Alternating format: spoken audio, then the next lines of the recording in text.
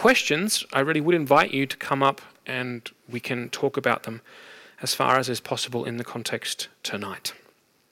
So please be welcome to do that. All right, so let's start now with the context. So I just want you to see the connection between these verses that Carly read for us a few moments ago and the rest of the letter to the Colossians. So open up your Bibles, which you no doubt have with you, to the book of Colossians, coming as it does after the book to the Philippians. And we'll look, and you can open up actually to chapter 2 of Colossians, the verses 6 and 7. Now, chapter 2, verse 6 and 7 is the hinge, or really the heart of the letter to the Colossians in one sense. The hinge, the turning point in this letter of the Apostle Paul to the Colossians. Now, just before I read these verses, Brandon has mentioned this many times. Brandon, the service pastor here at Church at 5, you guys can cut this out, right? Currently on parental leave. We'll be back, hopefully, as I said, in 3 weeks' time. That's Brandon for you. Now, Brandon's mentioned this many times, but one of the markers of Paul's letters is that they often begin, after greetings and prayers, with a strong focus on theological realities. And here, if you've been with us since we began Colossians last November, you will know that the big theological reality that Paul unfolded for us in the second half of chapter 1 is the supremacy of Christ, that he is the firstborn of all creation. He is the image of the eternal God, and in him and for him and through him all things have been created, and in him they find their purpose and their goal. So that's the theological reality, the supremacy, as it says in English, and I love that word, the supremacy of Christ. He's the focus, goal, and purpose of the whole universe, and this universe has been reconciled to Christ through his blood shed on the cross.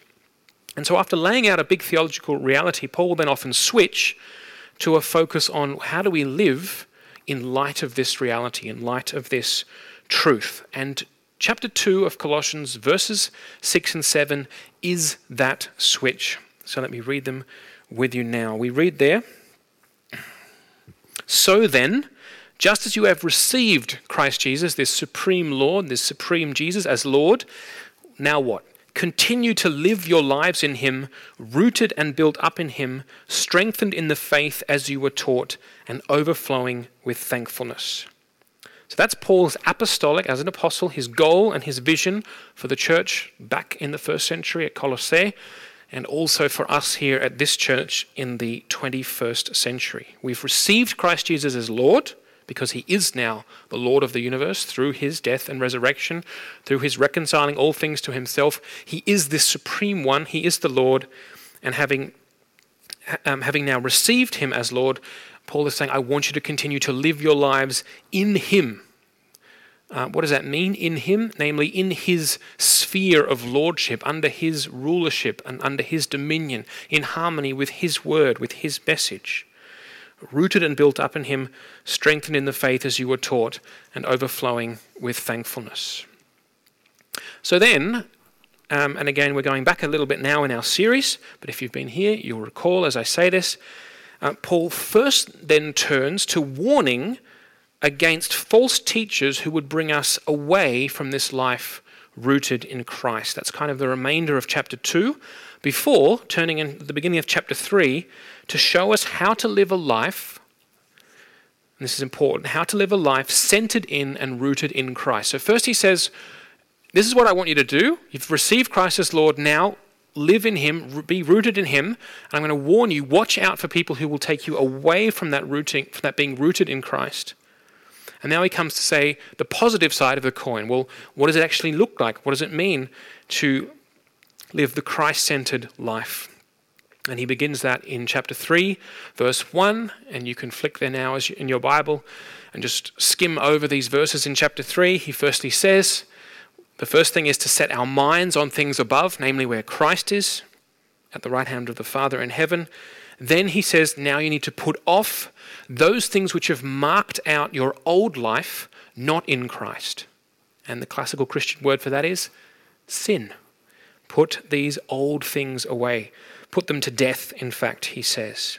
And instead, put on what marks us now, put on the clothing or if you want, the uniform that marks us as having new life in Christ. Recognizing, therefore, that Christ is now the defining distinction we have as members of this new humanity. And as we've seen the last 3 weeks, we've been learning now that we are to live together in Christ. That's what it really is to be the church. Life together in Christ, namely the church, as we looked at these last 2 weeks, where Christ is all and is in all. So I want you to see the progression here. He now, having looked at us individually, that is, that we all need to put off the marks of the old life, put on the new life, then he turns his attention to look at us corporately, together, in the church. Now Paul turns to life in the family, life in the household, and he's going to look at what it means to live in family relationships under the lordship of Christ. And this is important, I think, to the argument that I'll make in just a few moments' time, or a bit later tonight, namely, why I see these verses that we read about husbands and wives as being of permanent relevance and authority for us and our lives. The verses we've read tonight on husbands and wives, Paul anchors, he connects these verses, this text, in his thoughts on living a Christ-centered life, living under the lordship of Christ. They're part of what it means for Paul to live under the lordship of Christ, to live a Christ-centered life.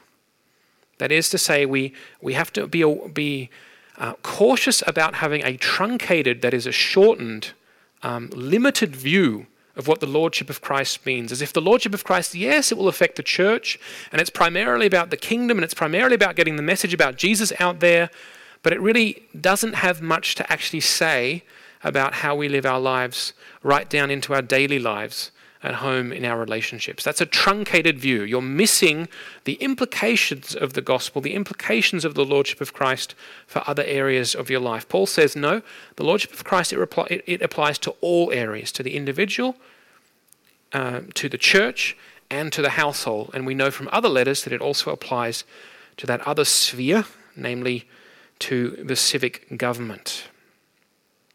So that's the first thing. And secondly, Paul is arguing, and I want you to see this, and we'll look at this in more depth next week, but Paul is arguing that we should live this way as wives and as husbands and as children, not for cultural reasons or for ancient reasons that have long since passed into history and into oblivion, but we should live this way because it honors the Lord Jesus.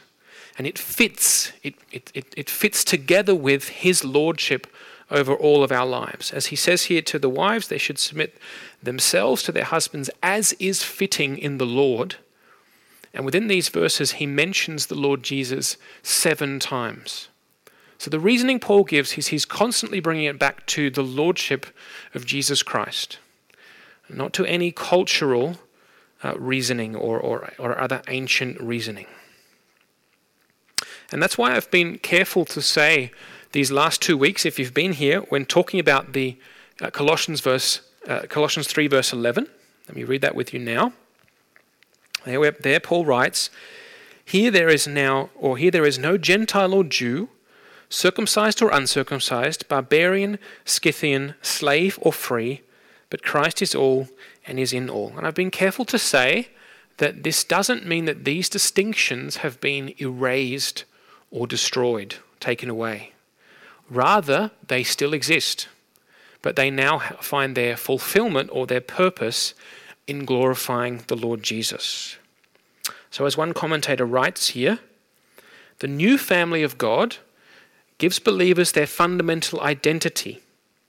That's who we are. The defining factor of who we are is that we are in Christ. But, continuing the quote here, the spiritual family does not eliminate the continuing significance of the physical family, that is, our marriages and households, and the relations appropriate to its smooth functioning. Colossians 3:18 through 4:1 can be seen as giving guidance for the way Christians are to bring all of life under the lordship of Christ. So that's my first point this evening. I just wanted to give you guys the context of these verses. I want you to see that they fit in with Paul's general argument that he's showing the community at Colossae how to bring all of their lives, including their marriages, including their raising their kids under the lordship of Christ. That's the first point tonight. Now, of course, the fact that these verses are contentious, that is, or sensitive, is due to the fact that, obviously, there are many Christians who disagree with what we read here. If there were no disagreement, there would be no contention. Very simple. So that is to say, many Christians disagree with what we read here in the letter to the Colossians. That is to say, they say, and I'm generalizing here, of course, and I want to be fair, but for the sake of brevity, let me generalize here and say, they say, no, wives should not submit to their husbands, and no, the husband is not the head of his wife. Or, that's one way of doing it, or they will so reinterpret headship and submission, or leadership and submission, as to render these terms basically meaningless. If we end up saying we should all submit to each other, it really means that there's no functional difference between the submission of a wife to her husband or the husband to his wife, vice versa. Now read with me in Ephesians chapter 5. This is the sister letter to the letter to the Colossians. Sister letter, I say, in that it was probably written at the same time by the Apostle Paul and sent with the same messenger, Tychicus. And Colossae lies 100 miles, 150 kilometers, inland from Ephesus on the coast. So both these letters were sent at the same time, and if you are a careful reader and you would have read Colossians and Ephesians at the same time, you'll realize that we hit the same points at basically the same at the same time in each letter. So here we have in Ephesians 5:21, 22. Let me read these famous verses, or well-known verses. There we read, "Wives, submit yourselves to your own husbands as you do to the Lord. For the husband is the head of the wife, as Christ is the head of the church, his body, of which he is the Saviour. Now, as the church submits to Christ, so also wives should submit to their husbands in everything. Husbands, love your wives just as Christ loved the church and gave himself up for her to make her holy, cleansing her by the washing with water through the word, and to present her to himself as a radiant church without stain or wrinkle or any other blemish, but holy and blameless. In this same way, husbands ought to love their wives as their own bodies." So I want to say, again, I want to be fair, but I want to say that this is the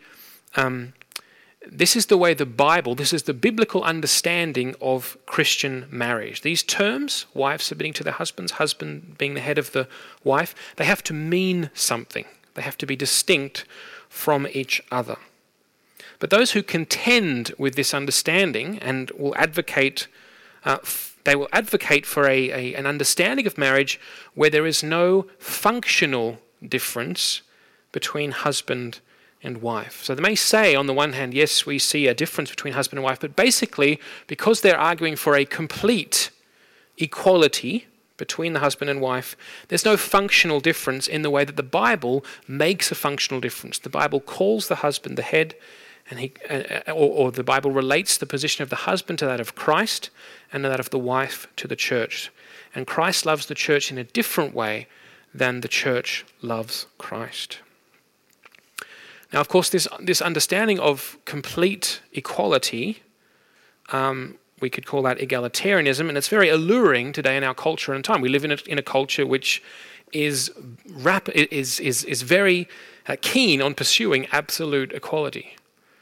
Not only equality of opportunity, but also equality of outcome.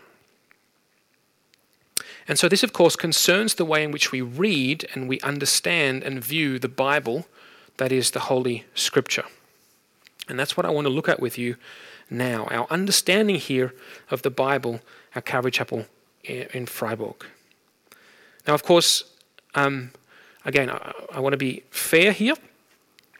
I'm not talking about liberal Christians or liberal Christianity. Of course, liberal Christians and liberal Christianity denies the authority of the Bible. Let me give you the definition of liberal Christianity from Wikipedia. But I found it such a good definition, but it's also quoted from a book, so here it goes. This is the definition of liberal Christianity. Liberal Christianity is a movement that seeks to reinterpret and reform Christian teaching by taking into consideration modern knowledge, science, and ethics. It emphasizes the authority of individual reason and experience. Liberal Christians view their theology as an alternative to both atheistic rationalism and to traditional theologies based on external authority, such as the Bible or the sacred tradition of the church. So I'm not particularly meaning liberal Christianity tonight, because liberal Christianity, as we saw from that definition, they deny the authority of the Bible. The highest authority for liberal Christianity is their own reason and experience. And you'll find this liberal theology all through the Protestant state churches here in Europe and in the mainline denominations in such places as the United States, Canada, and Australia, where I'm from. So what concerns me is not particularly liberal Christianity. I know liberal Christianity simply denies the authority of the Scripture at many points. But what concerns me here is that evangelical Christians, who have traditionally, that means in the past, had a high view of Scripture, are involved in denying the authority of the Bible's teaching at points like this here in Colossians 3 in order to argue for the egalitarian position. And let me give you some examples. There are many, but let me limit it here to 3. And these often go together. It's not that you hold one of these. Usually you'll hold all 3. So firstly, is the egalitarian argument, that is the argument towards there being no functional difference between men and women here in the household or in marriage. They're equivalent, equal in every single sense and in every single facet. Firstly, the egalitarian argument that verses like Colossians 3:18 and 19 are culturally limited. So the argument of cultural limitation. They're only relevant to the Greco-Roman culture of the New Testament. That is, the New Testament, because it was written in the time it was, that is, in the first century or first and second centuries after Christ, when at the height of the Greco-Roman world, Roman power, Greek culture, it was of course written with that culture's understanding of marriage and the family. And the New Testament simply reflects that culture. But the argument would then go, we live in a completely different culture, one in which men and women are absolutely equal, and therefore this text is no longer authoritative for us. That would be that argument in brief.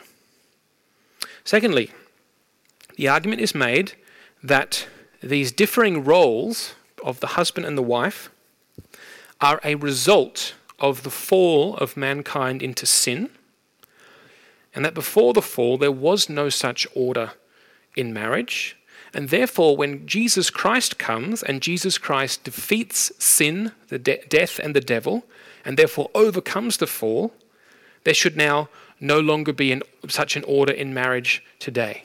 And again, therefore, this text, when we think about the full implications of Christ's victory and Christ's restoration, is no longer authoritative for us today. And I want to come back to that one right at the end.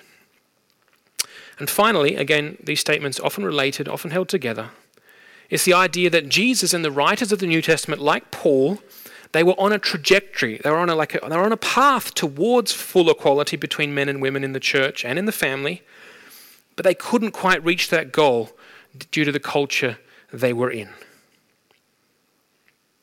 So we see from the way that Jesus related to women that he really had a completely different understanding of women, but he was just inhibited by the culture he was in. He couldn't quite get to that point. And neither could his apostles by the time the New Testament was completed. They still hadn't managed to kind of break out of that. But today, we can see where they were heading, and we can affirm the egalitarian conclusions, endpoints that they were moving towards. And oftentimes, we'll hear a verse like Colossians 3:11 that I read a few moments ago, or particularly Galatians 3:28, and let me read that to you now. Galatians 3 verse 28. There we read. Sorry, I'm in chapter 4. Galatians 3:28. There is neither Jew nor Gentile, neither slave nor free, nor is there male and female, for you are all one in Christ Jesus. So this kind of verse, or Colossians 3:11, will be evidenced as what is sometimes referred to as a seed idea. This was a seed that was planted at the time the New Testament was written and is supposed to grow to maturity through the ages as the church fully understands through time what the implications of this really mean, namely an egalitarian position. And so again, based on this understanding, our text that we read tonight in Colossians is no longer authoritative for us. That means it no longer has any authority or anything to tell us about how we should be living lives in our marriages today. Now, the problem that I believe common to all of these arguments is that they are functionally, that is in what, they may not say this. When I say functionally, I mean they may not say this, but this is the result. The end result is that they deny the authority of the scripture of the Bible. Now, I believe they're also shaky on their historical support and faulty in their interpretation, but I'm obviously willing to talk about that. But I believe that you can't get around the fact that they functionally deny the authority of the scripture. That is, they literally have, these texts that we read in the Bible at different points, they have no authority over us. They have nothing more to tell us.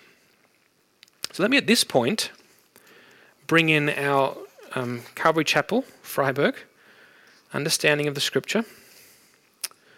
And do let me say, as I do this, it's not like, we're the only people who ever came up with this and we've got it right.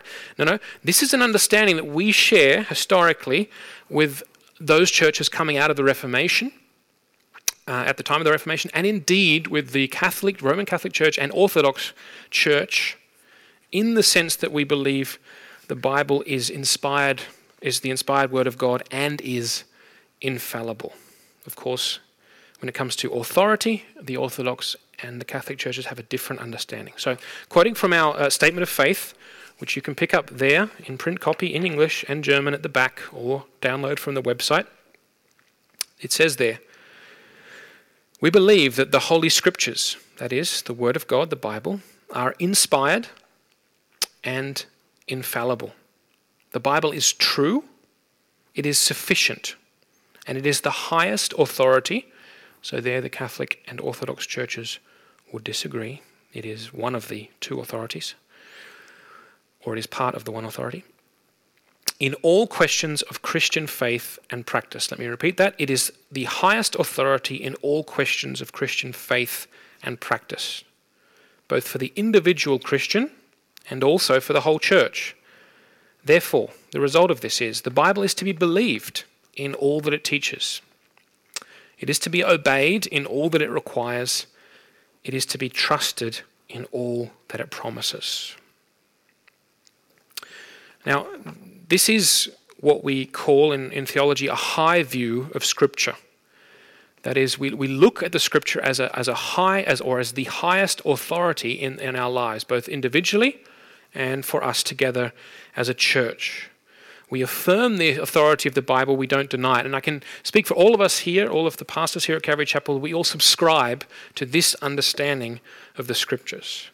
And again, here at this point, I'm willing to talk to you, any of you, about questions on the infallibility or the authority of the Bible. I'm not trying to paper over. I know some of you study theology here in Freiburg, at some of the Hochschulen here, and you will obviously come into contact with arguments against the infallibility of the Scripture.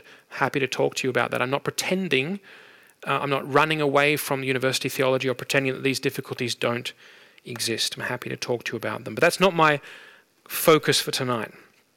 I'm just explaining where we stand as a church. Now let me also add to that, and again, not in an alarmist manner. I'm not freaking out here. I'm not like fortress mentality here.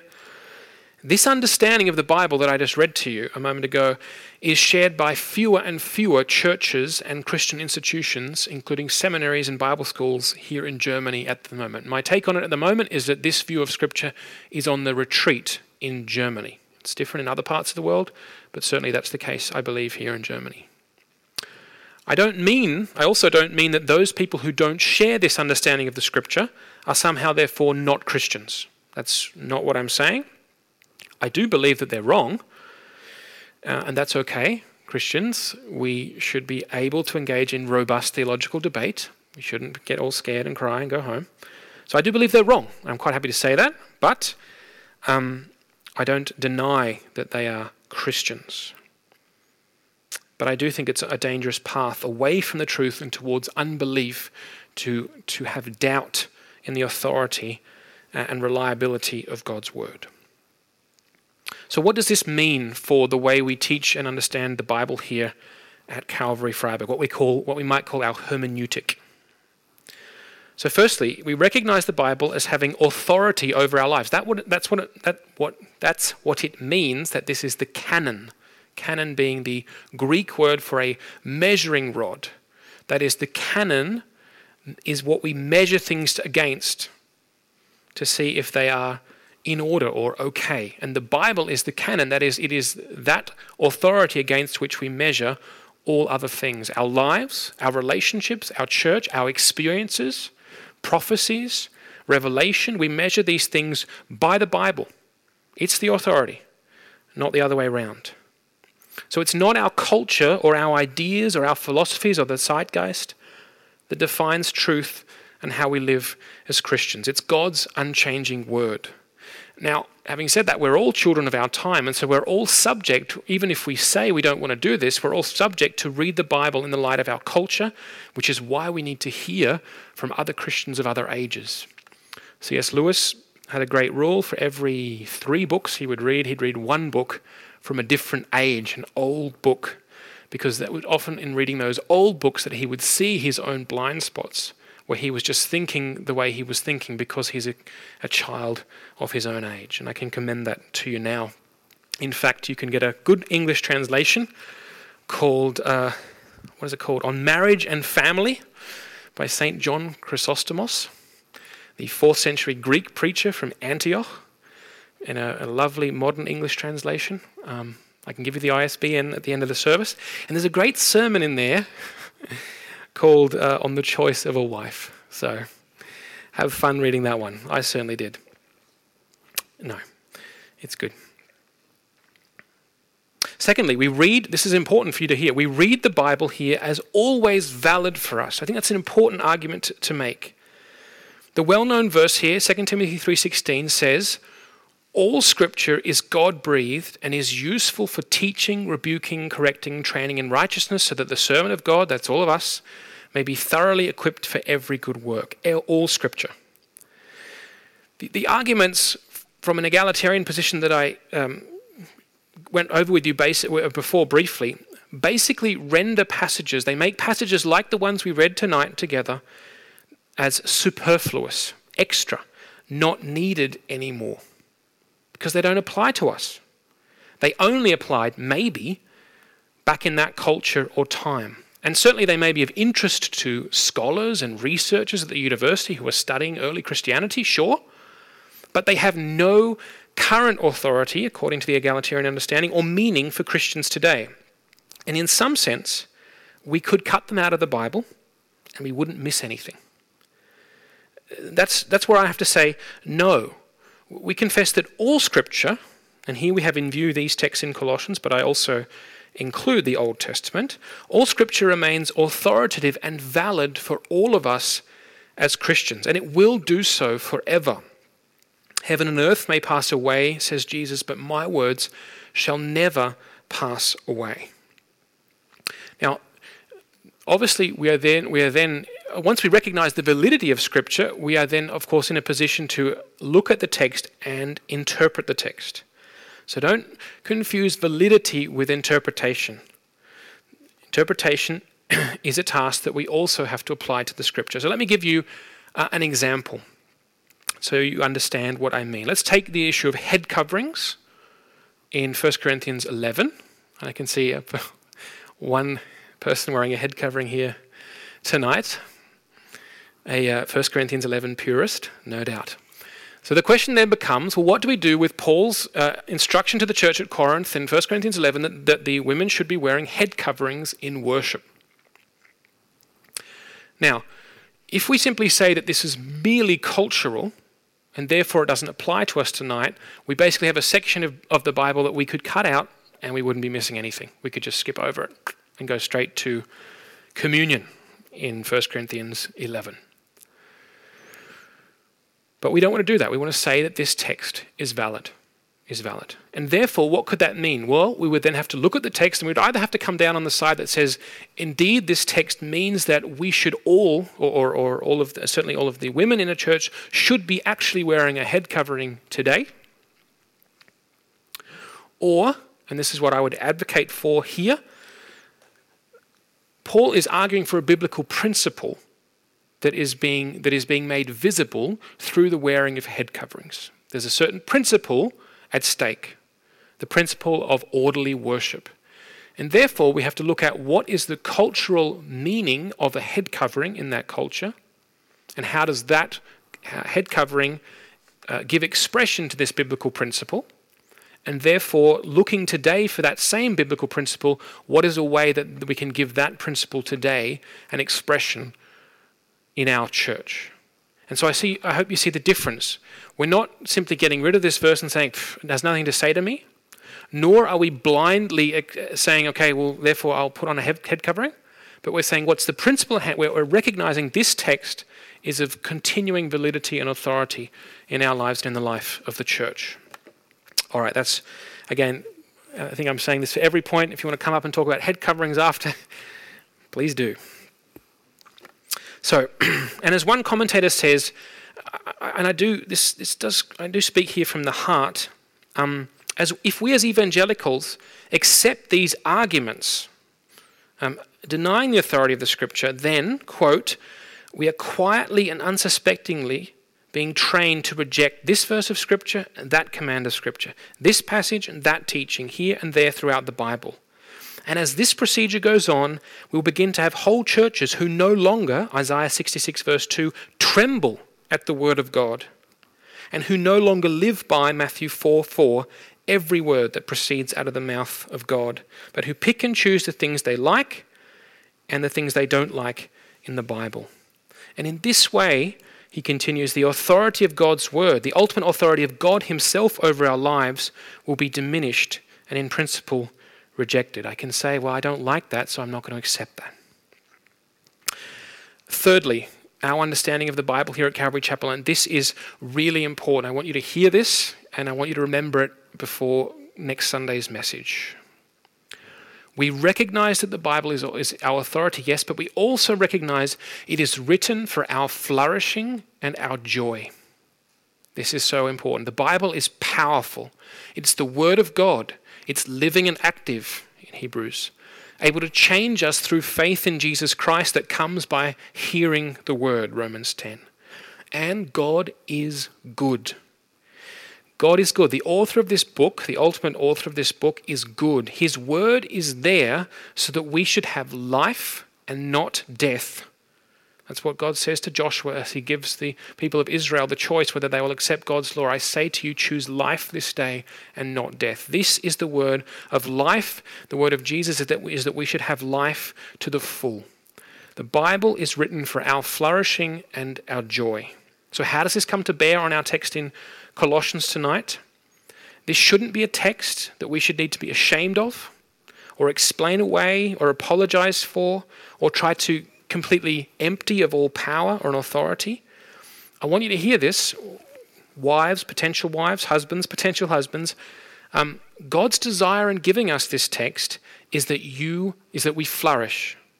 It's designed for our joy, our contentment, and our satisfaction. So I'll say that again. This text is designed, if you live by it, to bring you true joy, true contentment, and true satisfaction into your marriage and into your family. Could it be any other way with our God who is so good? You need to hear that. This is not simply a neutral, dry argument about the authority of Scripture. This has everything to do with your heart, with your emotion, with worshipping God.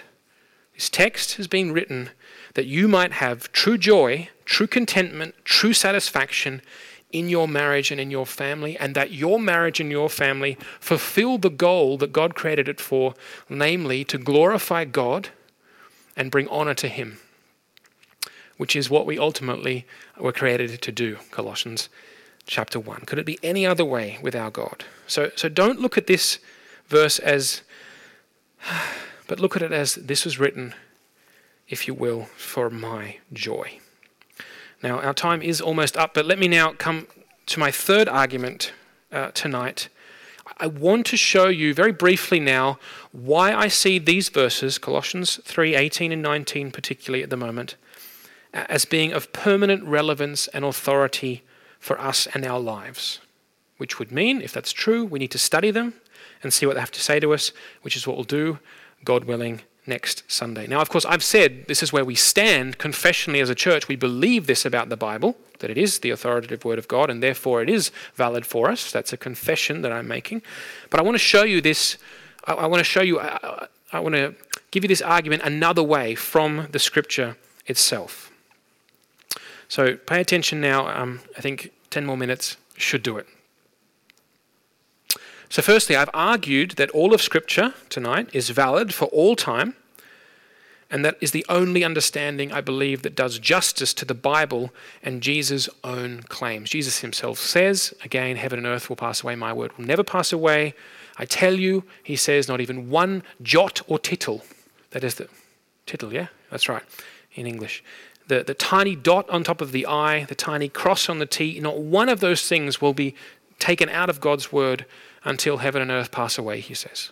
So I think that's the only understanding that does justice to Jesus' own claim. Secondly, at the beginning, I showed you, I hope, how this text fits into Paul's argument right here in Colossians of placing all of our lives under the lordship of Christ. That it's not something that was just added in from the culture. It's part of Paul's understanding. Let's bring all of life individually, as a church, as families, as households, under the lordship of Christ. This is how Jesus wants us to live now. And now, thirdly, let me fit this text into the story of Scripture.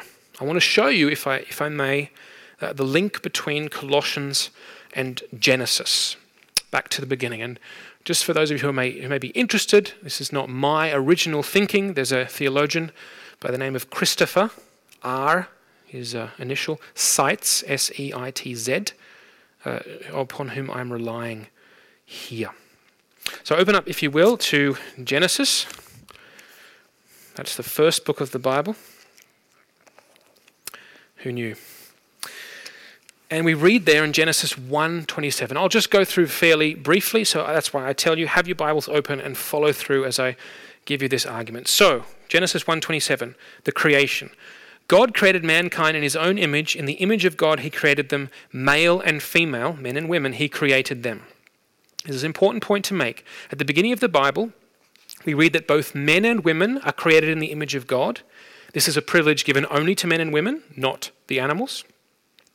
And this means that before God, men and women are equal in value and dignity. That's not what I've been arguing against tonight, that there's somehow more value or dignity in being male because the man is the head in the marriage. That's not my argument. Rather, men and women from the creation are equal in value and dignity. Both have been created by God as human beings. Both have been created in the image of God, to be like God and to represent him. Indeed, there's an argument that only together as male and female can we appropriately represent God, who himself is Father, Son, and Holy Spirit, not just God.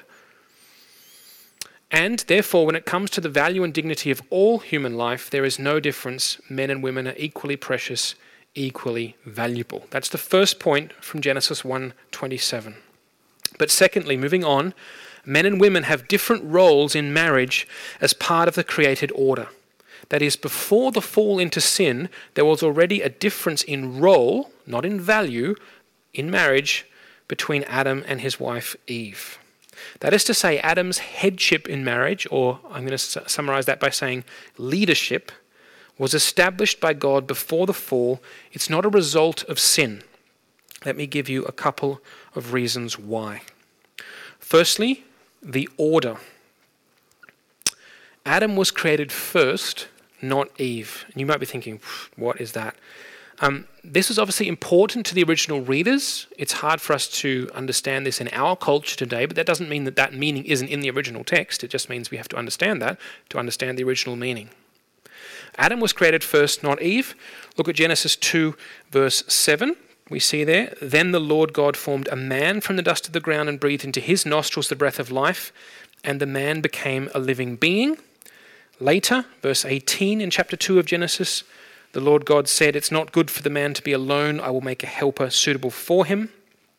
And we see the story goes on. Chapter 2 verse 21, so the Lord God caused the man to fall into a deep sleep. While he was sleeping, took one of the man's ribs, closed up the place with flesh. Then the Lord God made a woman from the rib.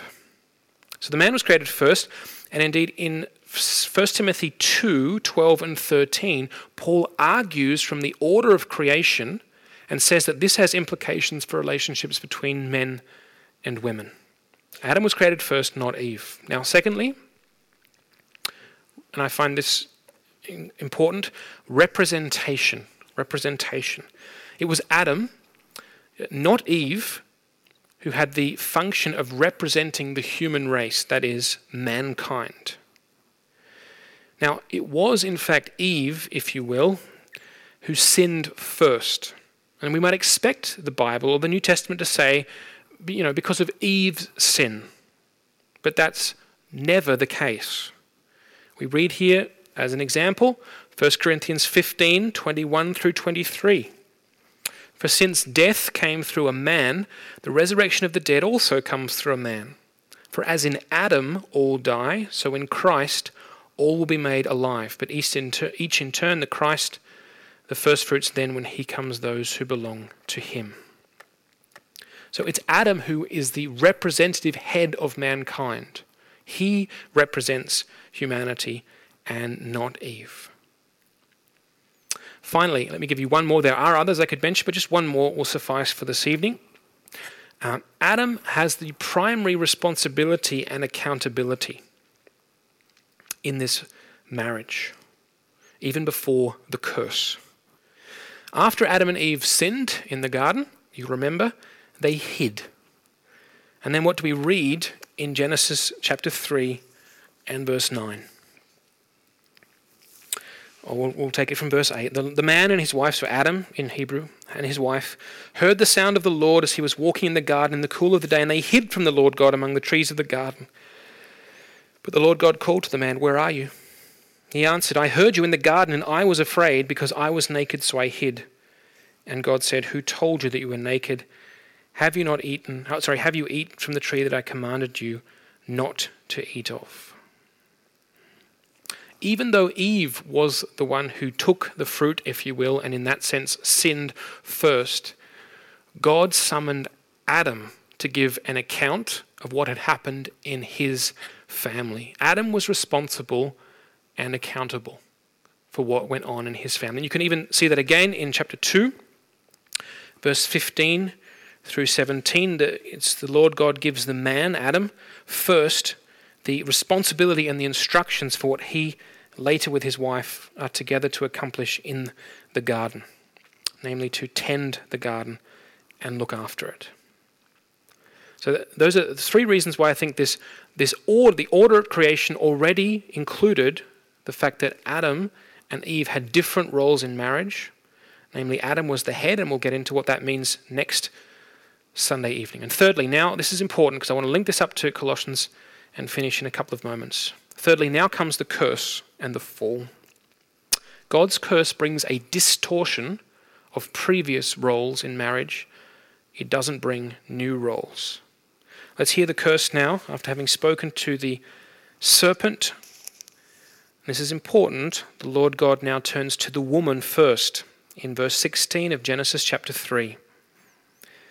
He says, to the woman first, he said, "I will make your pains in childbearing very severe.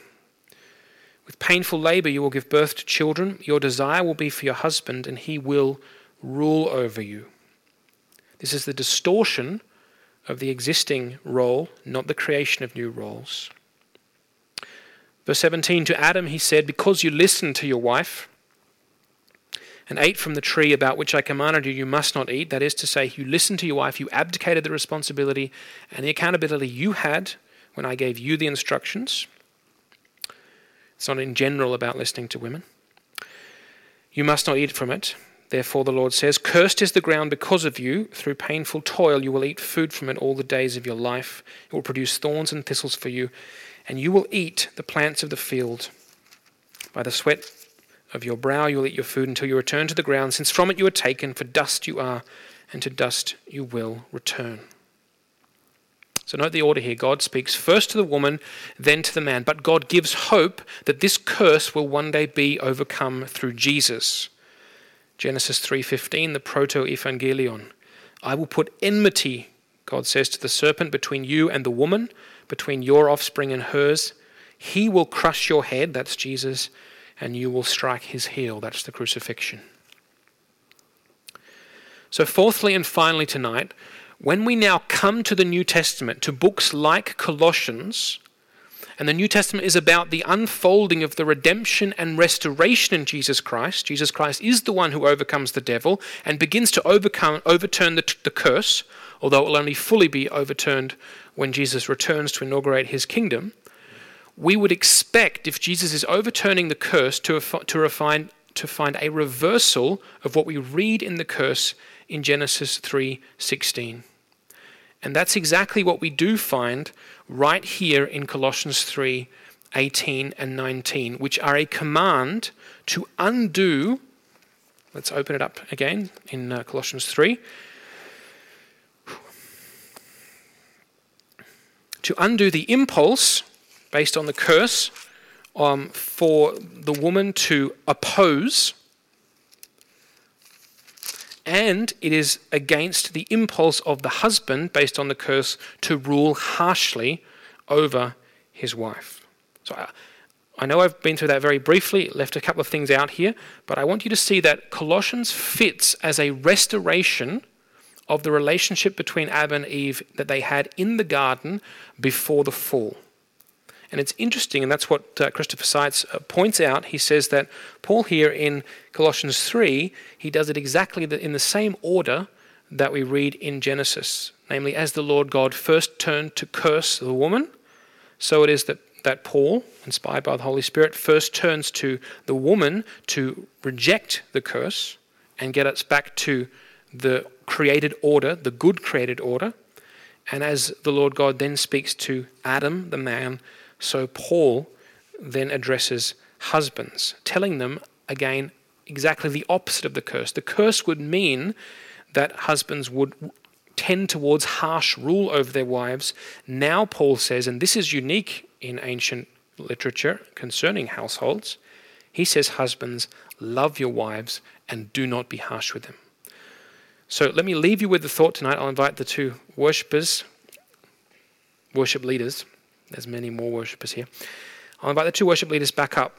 Colossians is about, and let me leave you with this thought and invite you, let's hear the rest of it next Sunday evening, is about restoring and reestablishing the beauty of the relationship between Adam and Eve that existed at the creation. That's what the goal of Colossians is, to reestablish the beauty and the harmony of the relationship between Adam and Eve that existed at the creation. That is what Paul is arguing for. That's what the New Testament is intending as Jesus overcomes the curse through his Holy Spirit.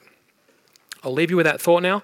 I'll invite you now to maybe ponder, maybe stand to worship God. And again, a warm invitation. If you've got questions now, please do come up after, and I'll be right here and you can speak to me.